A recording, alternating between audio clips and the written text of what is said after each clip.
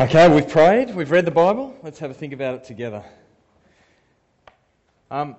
Kevin, when he began tonight, said that he didn't study marketing, that he studied engineering, and therefore he then went on to dissect the advertising campaign for tonight. I studied commerce at university and dabbled in with a little bit of marketing.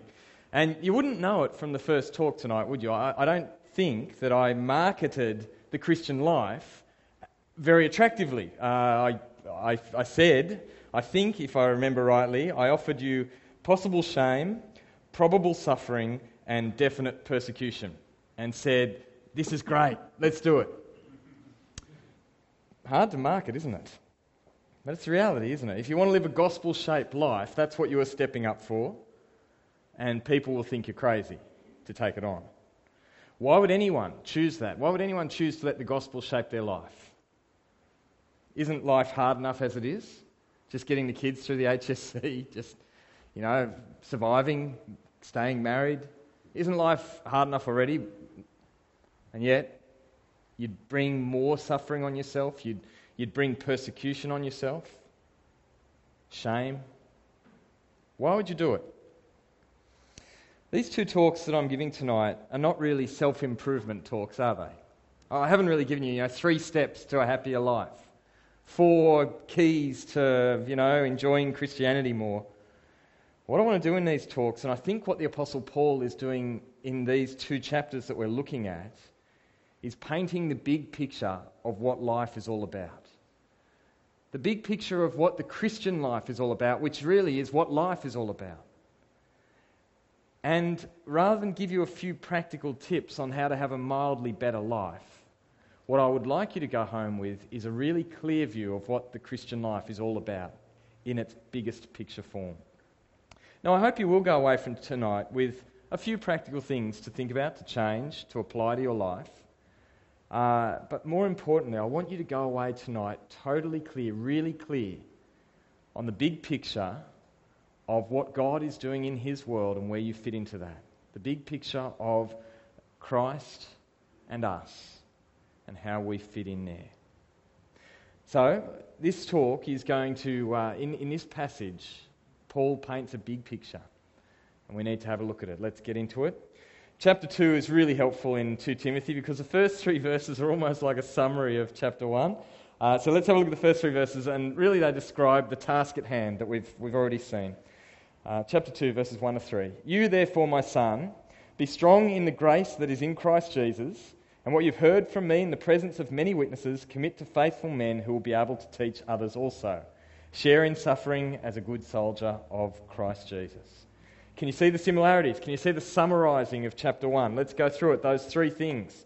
Firstly, Timothy needs to be strengthened for the task by the grace that is in Christ Jesus. And we saw it in chapter 1, didn't we? It's not Timothy muscling up on his own. It's Timothy being strengthened by Christ, by the Spirit of Christ, to do the job at hand. All right, then what's the job at hand? Well, it's guarding the gospel, passing it on faithfully. That's what we see in verse 2, isn't it? Let me remind you again of verse 2. And what you've heard from me in the presence of many witnesses, commit to faithful men who will be able to teach others also. There's the guarding the gospel, passing it on faithfully.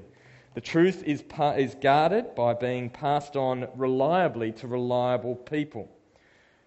Did you notice how many generations there were in that little verse? It doesn't feel like many, but there are actually 4 generations being talked about in just that little verse. Paul to Timothy, 2 generations. Timothy is to then entrusted on to reliable or faithful men, that's the 3rd generation, who will then be able to teach others, that's the 4th generation.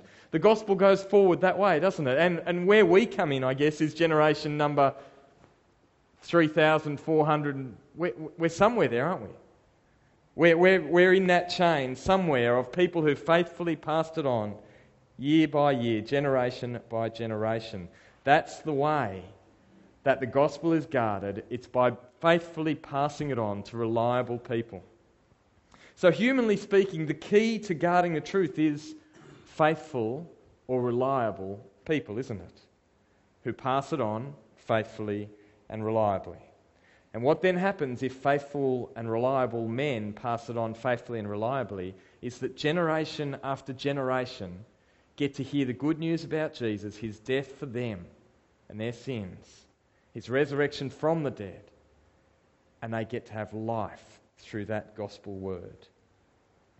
And if it doesn't happen, people are robbed of the truth and robbed of the opportunity to find life, forgiveness and salvation in Jesus.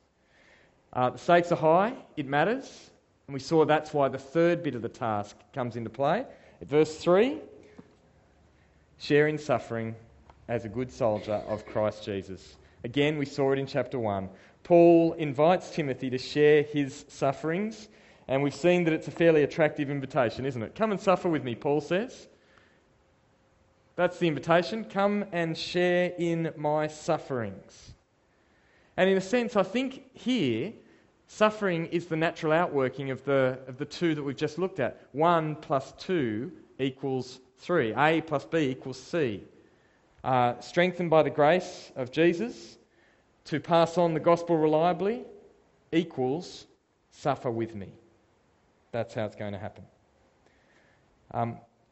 Let's just stop for a moment though there and think about why the suffering is going to come.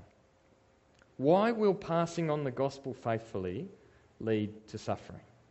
Let's explore that in a little bit more detail. The answer in a nutshell is human sin, isn't it? Human sin. That is why the passing on of the gospel will lead to suffering. Because, well, in our sin, we humans don't want to hear the truth about God. Listen to how Romans 1 speaks about humanity's rejection of God. Romans 1 from verse 18. For the wrath of God is revealed from heaven against all ungodliness and unrighteousness of men who by their unrighteousness suppress the truth. That is what we do in our sin. We suppress the truth. We don't want to hear the truth. We want to avoid the truth. We suppress the truth. That's in a sense, sin at its base level is wanting to ignore the truth. Now, which truth is on view here? We better keep going. Verse 19. The truth for what can be known about God. It's the truth about God. What can be known about God is plain to them because God has made it known to them. God has revealed himself plainly and truly. And in our sin, we humans don't want to hear the truth about God. We want to avoid it. We want to suppress it. Sinful humans reject the truth about God because it exposes our sin, doesn't it? So this reminds us that the war on truth has been a long battle. It's not just, modern atheism that has rejected God's truth. It's not just newfangled postmodernism that has rejected God's truth. Humanity has been good at rejecting God's truth for a long time. The truth about God has been challenged and rejected by sinful humans ever since Adam and Eve sided with the serpent against God's truth. And the war continues today as sinful people continue to reject the truth about God and oppose the people who are going to stand for that truth. We saw this a few years ago. I think you as a church were involved with the Jesus All About Life campaign. You were involved as a church, yeah? It was kind of not the most offensive thing we could have said all over the newspapers and all over the media, is it? Jesus All About Life. It's not the most confronting Christian advertisement you could come up with, is it? You could have come up with a lot more confronting. Now, interestingly, when the campaign was on, I was listening to Talkback Radio, and it was being spoken about. And someone actually rang in to complain about it and said, "Don't we have truth in advertising standards in Australia? How can Christians possibly say that Jesus is all about life?" Now, I couldn't think of a gentler way of putting it. People oppose the truth about God because that truth makes sinful people very uncomfortable. We live in the midst of a war on truth. The Bible tells us that people don't like the truth about God, want to suppress that truth. And if you take your place as a soldier in the war, if you take your place as one who is guarding the truth, by knowing that gospel well and passing it on faithfully, reliably by speaking it to others, well, you'd better get prepared for people to start shooting at you. If you guard the truth, people will attack it and you. So, the gospel needs to be guarded.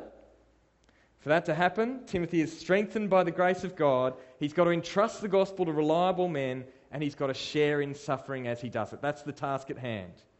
Now, Paul has some very interesting advice about how to do it. So let's have a look at it. Paul's advice is in the form of 3 professional illustrations.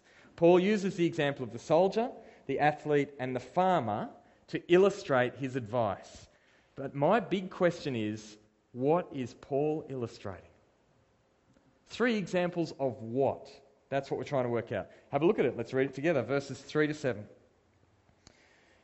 Share in suffering as a good soldier of Christ Jesus. No one serving as a soldier gets entangled in the concerns of civilian life. He seeks to please the recruiter. Also, if anyone competes as an athlete, he is not crowned unless he competes according to the rules. The hard-working farmer ought to be the first to get a share of the crops. Consider what I say, for the Lord will give you understanding in everything. All right, well, the promise there is, if we consider what Paul says, the Lord will give us understanding in everything. So, what are these 3 examples of? I'm going to throw it out to you. There's the question up on the screen. What is the point that Paul is making in these examples? What is the point he's making through these examples? You've got 30 seconds with the person next to you. Enjoy the discussion. Go for it.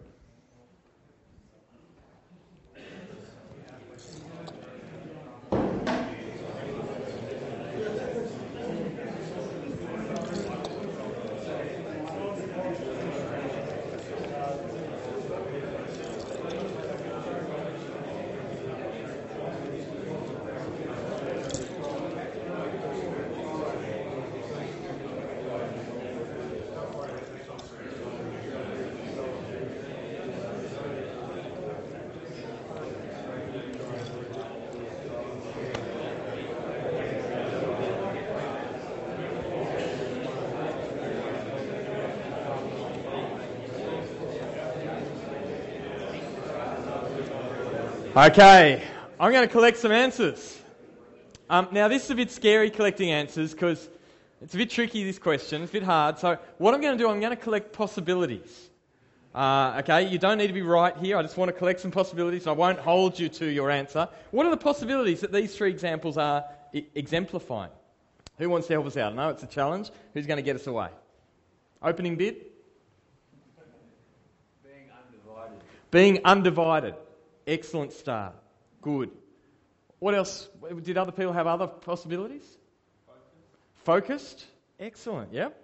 If you start telling your audience what they want to hear, then you're not doing your job. Yeah, if you start telling the audience what they want to hear. All right, I've got to think if I'm doing that, or if I don't know if I want to agree with you or not on that statement. Yes. Yeah, other possibilities?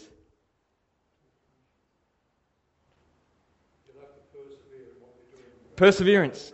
It's going to take perseverance. Yep. Other possibilities? Goal.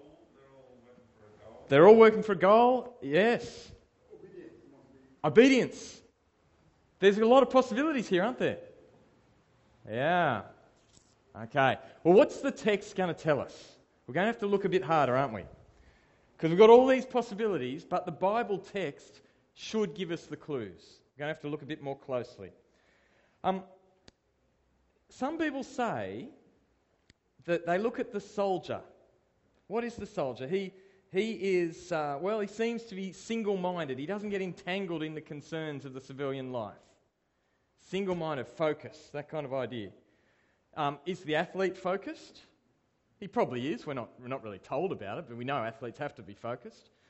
Is the farmer focused? Well, yeah, he must be, but we're not told about it, are we? Interesting. All right, what about, some people say they're examples of hard work. The farmer is called in the text a hard-working farmer. We know that soldiers are hard-working, right? We know they work hard. But is that what the soldier is illustrating? Is the athlete, we know they work hard, but again, it's interesting because we often go for the sort of possibilities, but what I want you to do, I want you to have a look again. The same verses with the person next to you. Is there one clear thing that we can say the Bible text makes clear about all three examples? Is there one that's clear in each example? Is there one way we can summarise the same thing in each one? Because I know that we can put words into the mouths. We can say they're hardworking, they're all hardworking. We can say they're all single-minded. We can say they're all... But the Bible passage doesn't. How would we describe what the Bible passage does? Is there one point that Paul might be making from these three examples? Go for it. You've got 30 seconds again.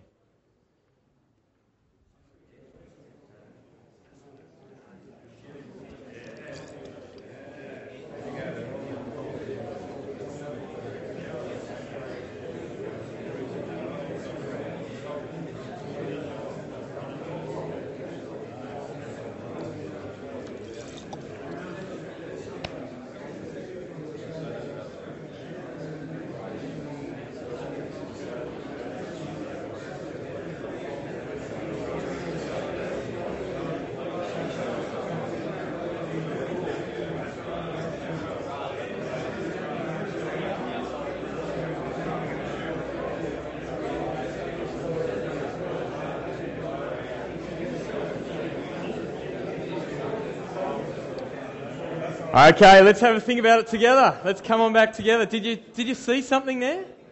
Saw something? All right. There is one common feature that is in all three examples. That common feature is the end goal. And the end goal shapes the present behaviour, doesn't it? The activities in each profession are shaped by the end goal that they are working for. Why doesn't the soldier get himself entangled in civilian affairs? Because he has the end goal of wanting to please his commanding officer. Why does the athlete compete according to the rules? Because he has the end goal of the crown, wanting to wear the crown. The hard-working farmer, why does he work the way he does? So that he can share the end goal of sharing in the fruits of the harvest. In all three examples, the end goal is on view. Now, David Wise, you might be feeling ripped off because you mentioned that in the first lot of examples. So I deliberately didn't go with you there. I should have avoided you even more. In all three examples, the end goal shapes the present behaviour, doesn't it? Now, how does that relate to our passage? What we're thinking about. How do these examples help us? That's what we need to work out in point 3. Remember Jesus Christ. That's our next point. Remember Jesus Christ. See, trailing hot on the heels of those three examples, we have this weird command in verse 8. Have a look at it with me. Keep your attention on Jesus Christ as risen from the dead and descended from David. This is according to my gospel. Keep your attention on Jesus Christ. Remember Jesus Christ, some of the other translations say. Why? Why keep your attention on Jesus Christ? Why remember Jesus Christ? Why at this point does Paul want Timothy to remember Jesus Christ? And what particular aspect of Jesus' life should Timothy particularly call to mind? Did you notice verse 8 it's a little bit weird, isn't it? Paul tells Timothy the thing that he needs to remember is Jesus Christ, raised from the dead and a descendant of David. And Paul says, as my gospel proclaims. Now, is it just me, or are you a little bit surprised that Paul singles out those two parts of his gospel? Are they the parts of the gospel that you expect the Apostle Paul to say, okay, remember Jesus, and particularly these two things? Is it just me, or are they a little bit weird? We know that Paul understands the gospel. And we know that he can write about the gospel. Let me just prove it to you. We'll put it up on the screen. The classic example is 1 Corinthians 15. And now I would remind you, this is the Apostle Paul speaking, now I would remind you, brothers, of the gospel I preached to you. And he goes on to explain it, which you received, in which you stand, and by which you are being saved, if you hold fast the word I preached to you unless you believed in vain. And here it is. For I delivered to you as of first importance what I also received, that Christ died for our sins in accordance with the Scriptures, that he was buried, that he was raised on the third day in accordance with the Scriptures, and that he appeared to, and he goes off and lists lots and lots of people that Jesus appeared to. So we know that the Apostle Paul can do a normal gospel, but this one just seems a little bit less normal, right? Descended from David, raised from the dead. What is going on? Why those two things? Something very important is going on, and the clue to it is what those two things symbolise.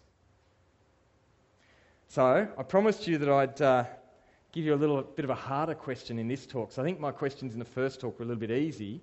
For those of you who wanted a harder question, I think this is it, up on the screen.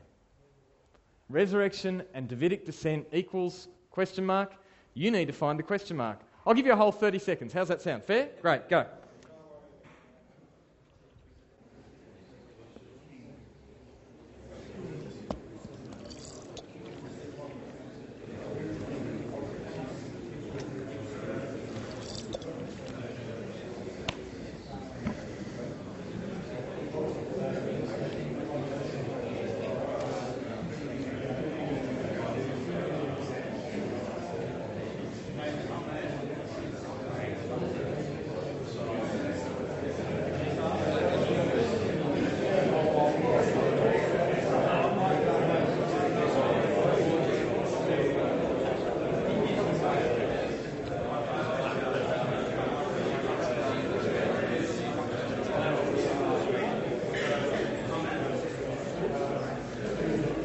Okay, there's a bit of a lull. We've sort of run out of puff.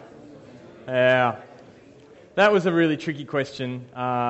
Let's unpack it together. Can you think of anywhere else in the New Testament where those two things collide? Where those two things are the two things on view? Can you think of anywhere else? Does anyone want to stick up a hand and say, yeah, I think they're here? Pete? Romans 1, they come up. Very good. Romans 1. Anywhere else? Acts 2. And I'm not sure they come up in many other passages, but in both those passages, I think they're doing the same thing as here. So we're going to unpack one of those passages, Acts 2. It's the clearest to tell us what those two things mean. So I'd love it if you'd flick over to Acts chapter 2 in your Bibles. That'd be great.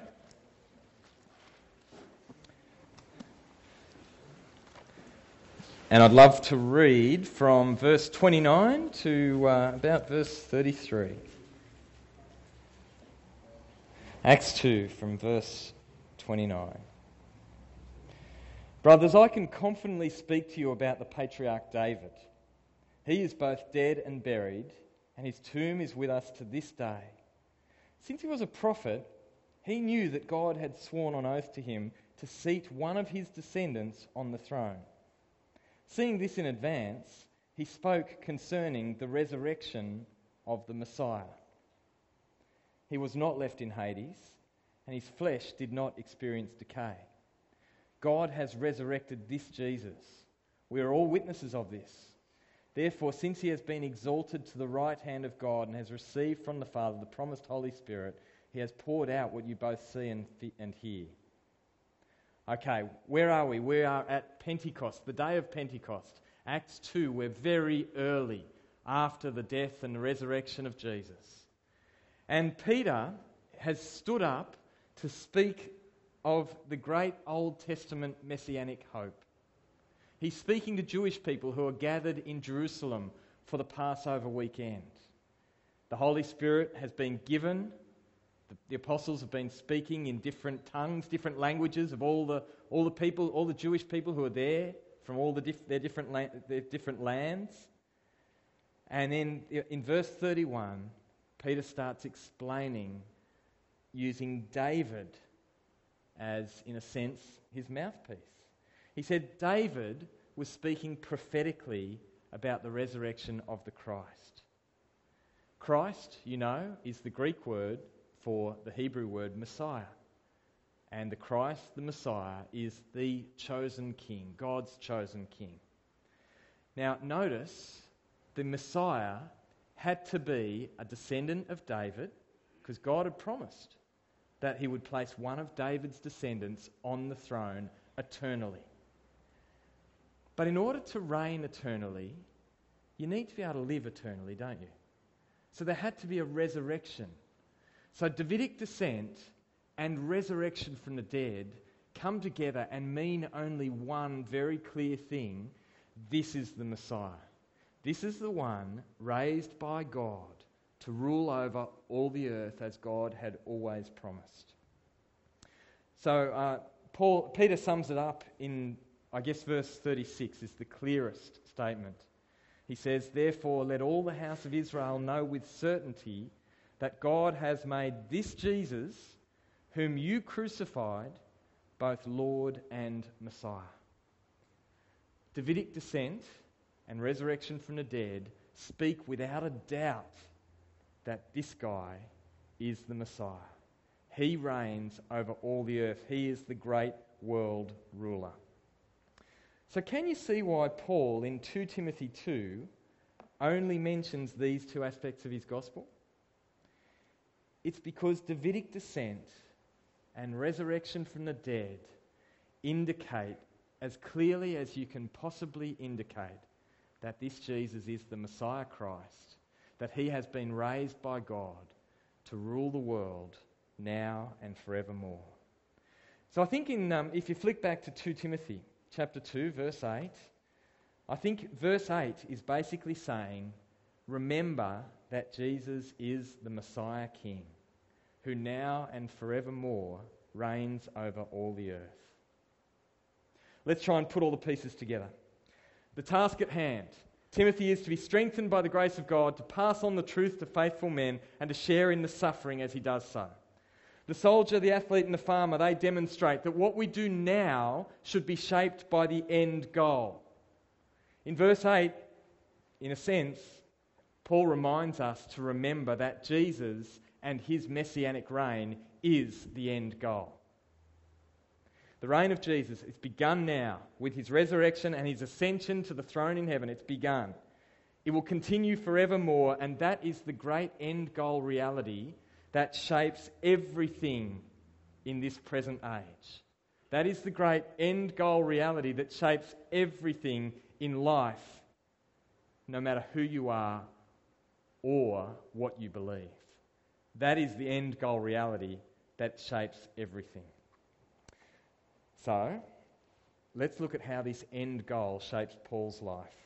And it's fascinating because first, this end goal reality shapes Paul's life in the way he cares for others. It's the future of others in this end goal messianic reign that Paul works for. Look at verses 8 to 10. Keep your attention on Jesus Christ as risen from the dead and descended from David. This is according to my gospel. I suffer for it to the point of being bound like a criminal, but God's message is not bound. This is why I endure all things for the elect, so that they may also obtain salvation, which is in Christ Jesus with eternal glory. Why does Paul endure? Paul endures all his present sufferings and hardships so that others can obtain the salvation that Jesus is offering in his eternal glory. There is the end goal shaping Paul's behaviour, but it's not for his own life, it's not for his own situation, it's for the salvation of others. It's that others might share in that glorious reign of Jesus, that end goal, that drives Paul to endure suffering right now. It's the futures of others who will have a place in that glorious reign of Jesus that pushes Paul to put up with the sufferings and to endure whatever comes his way. Now, as a little side point, did you notice that Paul calls the people who will share in that reign the elect?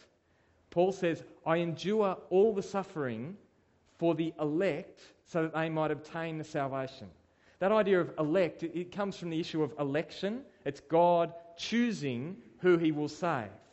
Now, some people come to election and they say, well, if God chooses who he will save, why bother doing evangelism? God's already chosen them. Why bother?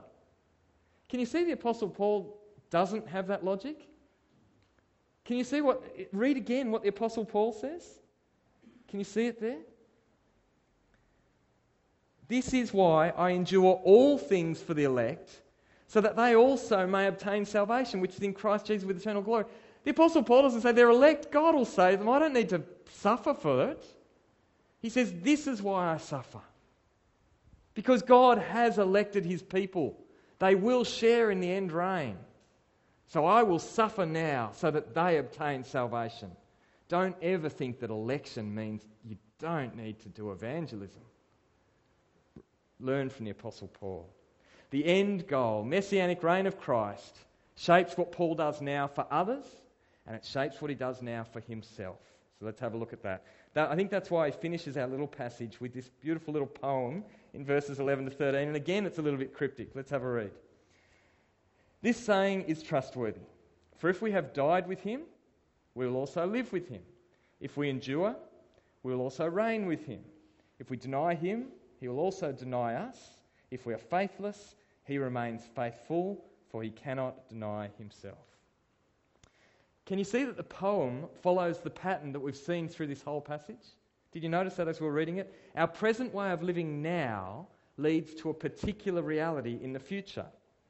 The reality in the poem is all about the messianic reign, isn't it?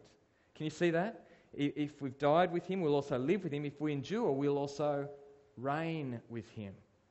It's his messianic reign that's on view, isn't it? We'll be part of that end goal messianic reign. How? If we die with him now. If we endure. Dying with Jesus. There you go. Just in case this talk was getting a little bit too attractive and Christianity was starting to look too attractive, now I'm talking about you and me dying with Jesus. Now, so that we might live in the end goal, messianic reign, and reign forever. Dying with Jesus, what's it mean? Well, I think it means me and my hopes and dreams and all my human ambition dying for the sake of living for Christ. I die. I am no longer in charge of me. Jesus is in charge of me. He's in charge of the whole world. He's the Messiah. He reigns. I die with him now so that I live with him forever, right?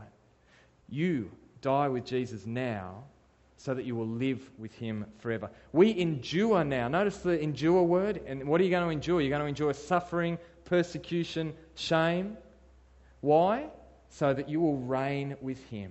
Isn't that incredible that Jesus is willing to share his messianic reign with you and with me? We will reign with him. Not just be reigned over by him, but reign with him in life forevermore. That's what being united with Christ does, doesn't it? What a special thing that he would share his reign with us. Now, the last two lines of the poem are a little bit tricky, aren't they? Firstly, they remind us that many people will not share the messianic reign. Those who deny Jesus will be denied by Jesus. They will not share his messianic reign. And then the last line of the poem. If we are faithless, he remains faithful, for he cannot deny himself. There's two ways that people understand that line. Some people say, well, if we are faithless to Jesus, he'll still save us. I mean, he's faithful. Yeah. You really think that'll work? No. Jesus is not faithful to save people who reject him. Jesus is faithful to his promises. He is faithful that he will save all those who he calls to trust in him. But Jesus' faithfulness is not a commitment to save people who reject him, who don't have faith in him. That view of faithfulness is nowhere taught in the Bible and has no good support at all. It's about the faithfulness of Jesus to his word and his character, isn't it? Jesus will act perfectly faithfully according to his word and his character, and he will do that by rejecting those who are faithless. I guess John 3:36, which I think is on the screen, is probably the best place to go to illustrate this. Whoever believes in the Son has eternal life. Whoever does not obey the Son shall not see life, but the wrath of God remains on him. Jesus will be perfectly faithful to both sides of that equation. Jesus will be perfectly faithful. Jesus cannot deny himself or his character. He will uphold his promises of life for those who trust him and judgment for those who refuse to trust him. And that again raises the stakes on what we're talking about tonight, doesn't it? Let's finish up. Point 4, looking forward, living now. I guess this Bible passage, it's a life-shaping passage, isn't it? It can't not be a life-shaping passage. You can't understand this passage and not think about how it's got to shape the way you live. So, do you mind if I ask you that hard question again that I started with? What is it that shapes your life? Is your life shaped by your job? Is your life shaped by your family? Is your life shaped by your hobbies? They are the things that shape the lives of most of the people in your suburb. But this passage offers you a radical alternative. If you're a Christian, this passage, I know it challenges your comfort zone, but it says that it is worth shaping your present life on the end goal of Christ's messianic reign. That is the great reality of life in our world. Jesus is the Messiah. He right now sits on the throne. He rules over everything and everyone. Does that shape the way that you live? Now, if you're sitting there and you're wondering, well, I don't know what shapes my life right now, can I give you a couple of diagnostic questions? Reverse engineer the things that I just talked about. Reverse engineer that question. Ask yourself, what do I spend my money on? Is my money shaping my life? What do I spend my money on?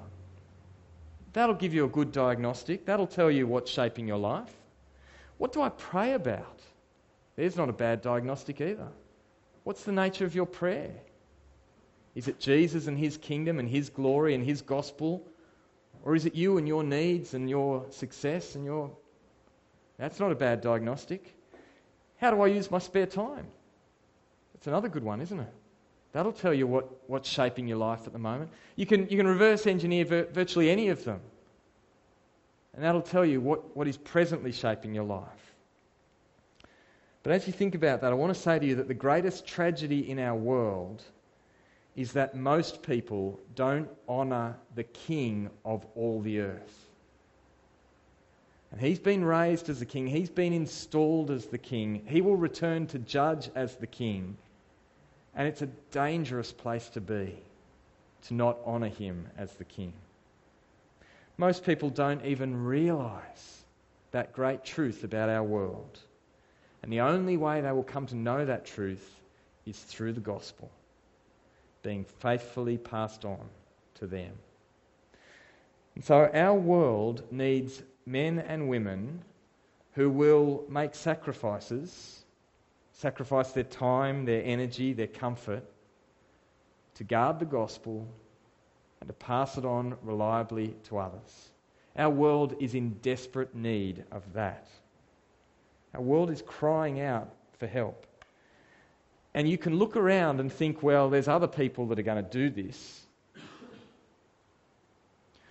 Or you can face up and say, you know what?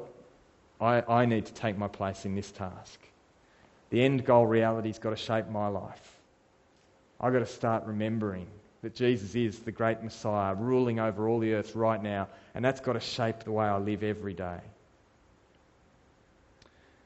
Friends, we are the ones who understand this great reality. God in his kindness has revealed it to us in his scriptures. Most of your friends don't get it. Maybe most of your family haven't seen this. We stand in the great heritage of the gospel. We hold the gospel truth in our hands and have what the world needs. Now, have I got time to tell you, Kevin? How much time have I got? All right, let me tell you about. I was on the phone to a Zimbabwean friend on Thursday night, Tawanda, a lovely Christian man who is working in universities in Zimbabwe. Pretty tough place to do anything right now with Mugabe still hanging around. It always astounds me. Tawanda wants to hold the gospel, and even his board that regulates his ministry on the university doesn't really want to focus on the gospel. His country is awash with Bible teachers who will tell you that God wants you to be rich and successful. Tawanda has to sit there in his university Christian group and put up with prosperity preacher after prosperity preacher coming in and speaking. He doesn't get to choose who speaks.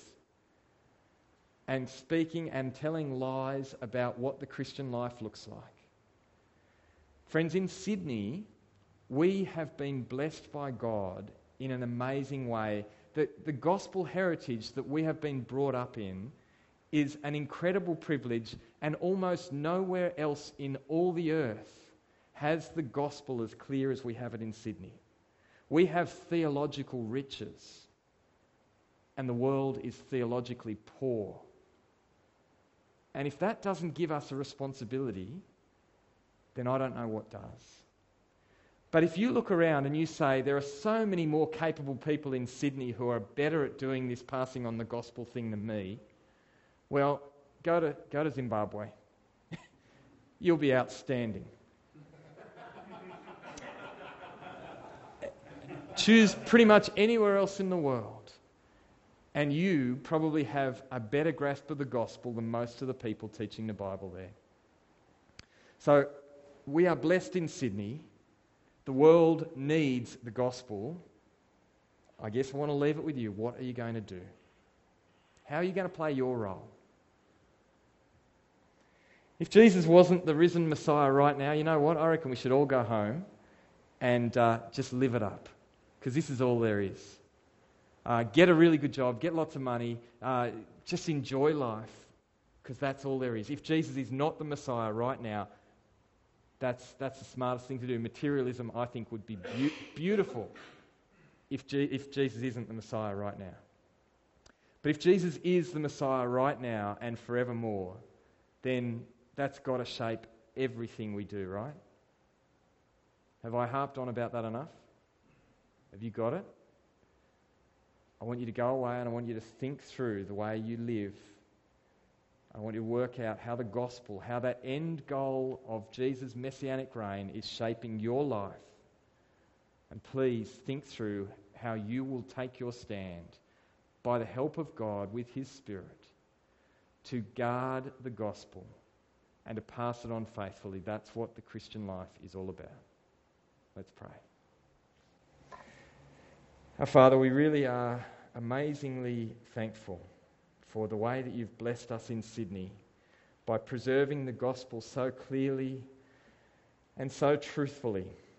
We thank you for the men and women who've gone before us, who've suffered persecution and hardship for the sake of proclaiming the gospel truthfully. And we recognise that we are in a privileged situation. Our Father, we recognise that the gospel needs to be guarded and it needs to be passed on from our generation to the next. We recognise that many places throughout the world are just crying out for the truth of the gospel and are being robbed of that gospel truth by false teaching. Our Father, please help us to work out how we play our part in your great worldwide mission of proclaiming that gospel. Thank you for Jesus. Thank you for the salvation that comes through his gospel, through his death in our place, his resurrection from the dead, and his ascension to the throne in glory. Please help us to live as people who understand that end goal reality and who live in the present with that shaping everything we do now. We pray this in Jesus' name. Amen.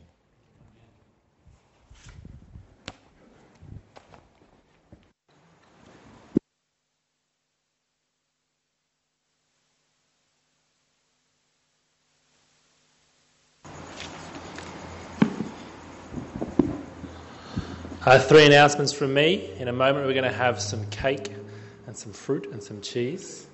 We'll be on a table out the front. If you haven't paid, please speak to Mark Crawford.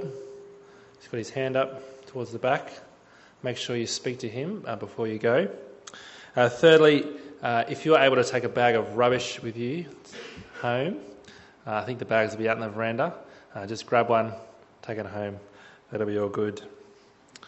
Well, I think we've been challenged from 2 Timothy to ask that question. What is it that shapes our life? And of course, it's easier to give the answer, Jesus. But the question is how does that really shape the way that we live? The way we speak, the way we live, everything about what we do. And it's not easy to have Jesus at the centre, is it? It takes hard work. It takes encouragement, and I hope tonight has been an opportunity for you to be encouraged by other Christian men.